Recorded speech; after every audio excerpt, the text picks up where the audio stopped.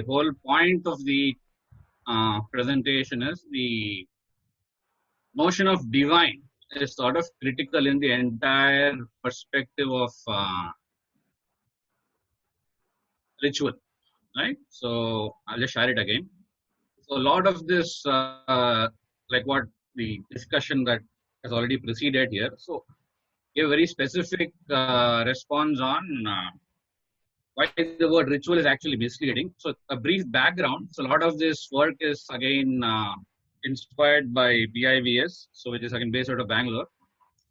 Well, this is the sort of structure of the talk I wanted to sort of present. So I put the presentation link to Sridhar ji. You probably shared with the participants. So just skip through most of the content here to come to the core crux of the argument. So the ritual word itself is misleading, like Nagaraj ji already mentioned.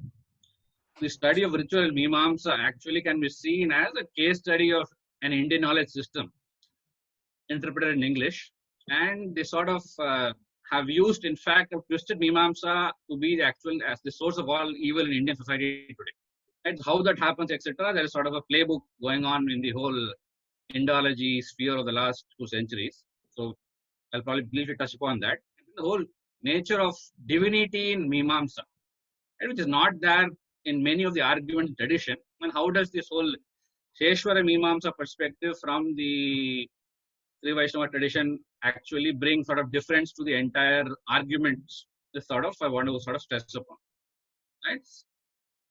So now ritual, actually the key thing is to understand is ritual is a very different cosmological basis. So all the arguments that why it is different, etc., simply because the ritual today cannot be compared with any non-Vedic system. One of the reasons I sort of also take probably not very happy with, would not be happy with the ritual studies is simply because the ritual in the Indian sense is true simply because we see the world as a living entity. All the systems do not see the cosmos as living the way we see it. Okay, so ritual is to see as a conscious engagement with the Jagat. So it's got basis in all the traditional systems also. And the key thing is ritual, like already previously mentioned, it causes dharma. Right? The whole harmony of the system is recreated by dharma. So any arguments for and against ritual, so need to have this basis. Right? So do you have the wave particle basis of modern science versus the Purusha conscious Prakriti, right? From which Rita and Dharma and then Karma ritual emanate. So that is the entire basis for having arguments for and against ritual. And this whole notion of validation. So the Vedic tradition says first person empirical only. Modern science does not allow it. So even analyzing it using modern science methods is sort of a waste of time in a different sense. So next thing is proof of data collected over generations, history of lifestyles, experiences, achieved, lives lived, dharma provoked, lived, experienced as basis of collective memory of a civilization cannot be washed away, or rather wished away. Right? So this notion of karma and rebirth is critical. So if you're not acknowledging this, there is actually no basis for most of the ritual, other than general well-being. Okay. So next thing is, so let's say we want to say, I'll sort of skip through the entire section, sort of already discussed very well by Nagaraj ji. So the whole notion of Vedic hermeneutics, right? So Mimamsa actually literally means Dharma Jigyasa and sort of allows us to do what is called as Dharma Jigyasa. Right?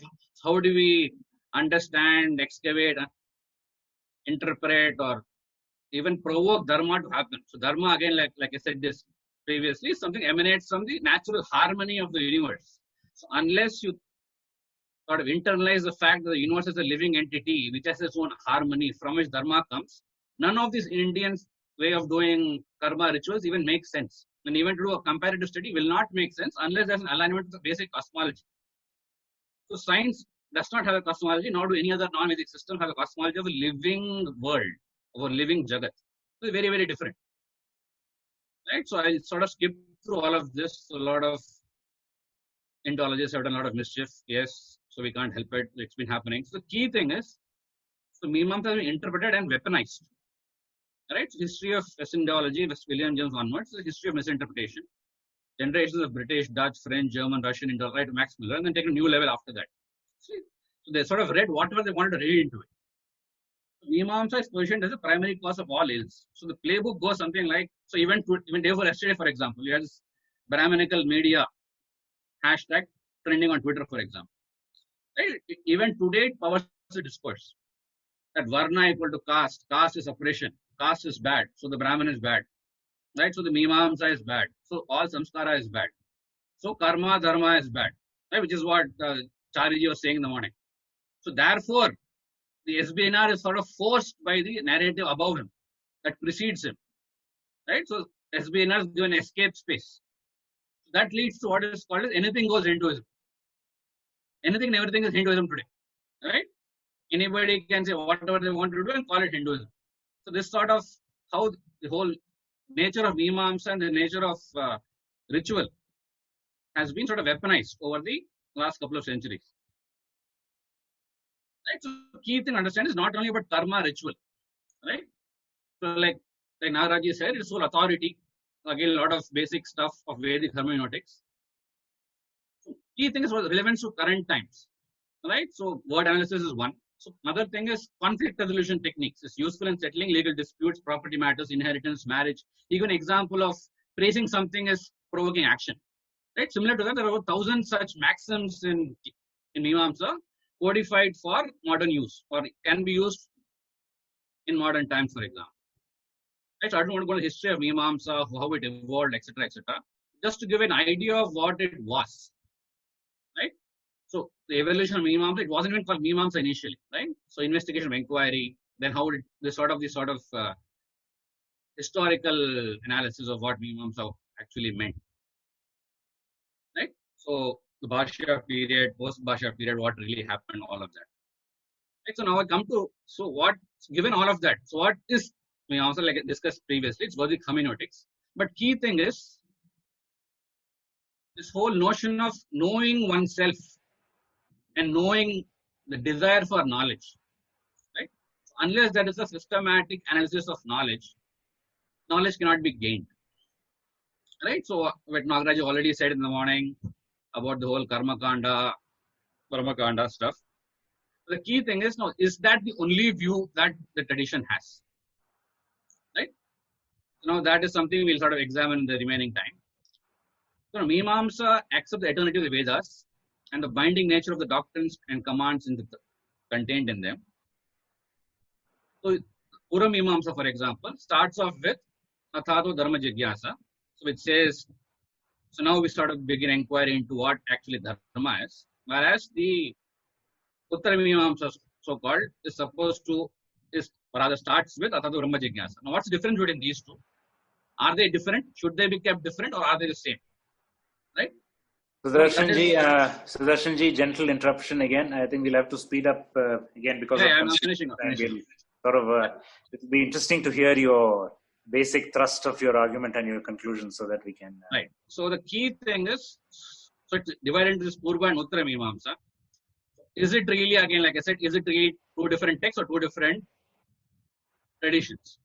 Right. So one of the traditions of Ramanujacharya says no.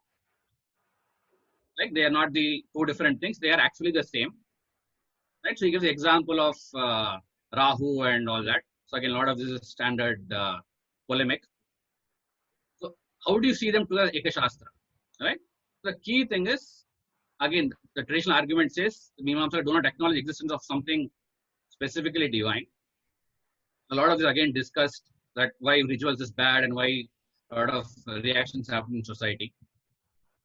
Right? So the role of samskara and karma gets affected because of this. And sort of darshanas are not understood in unity. So allows for many devious Western interpretations to take root. Right? So examples are seen earlier. So what exactly is this Mimamsa with God and Mimamsa without God? Right? The Sheshwara, Nidishwara Mimamsa. Right? This is a, let's say, 13th century text by Vedanta Desika. This is called Sheshwara Mimamsa. This argument is a 700-year-old argument. So it sort of rejects an Nidishwara Vada and says, now how do you sort of formalize the misunderstanding caused by the Advaitic understanding of the Pura, that the Pura Mimamsa is different from the Uttara Mimamsa. Right? So I sort of given details of the exact arguments per se. The key takeaway should be, they are to be seen as one text. So Gemini and Badarayana both are disciples of the same Guru, Vyasa. So the complete picture. So the key thing is there's something called Devata Kanda in between, which sort of nobody stresses, which is the link between the Karma and the Brahma Kanda. Right? So the whole chapters of 12, 4 and 4, all three have to be seen together as one text. Right? The good thing is, luckily, there are no English translations yet. So as yet, the argumentation of Sheshar Mimamsa is uncorrupted by Indology. Right? So you have a few scholars like Eliza Freshy and Francis Tony who are sort of trying to make initial attempts to even sort of corrupt this Unitarian understanding. Right? How it goes, sort of detailed in the text. So key takeaway for me should be this whole karma leading you towards the Brahman will not happen unless there is divinity in between. The Devata is the one which will give you phala. So this is the perspective of Sheshar Mimamsa. You cannot go from karma to Brahman without a divinity being in between.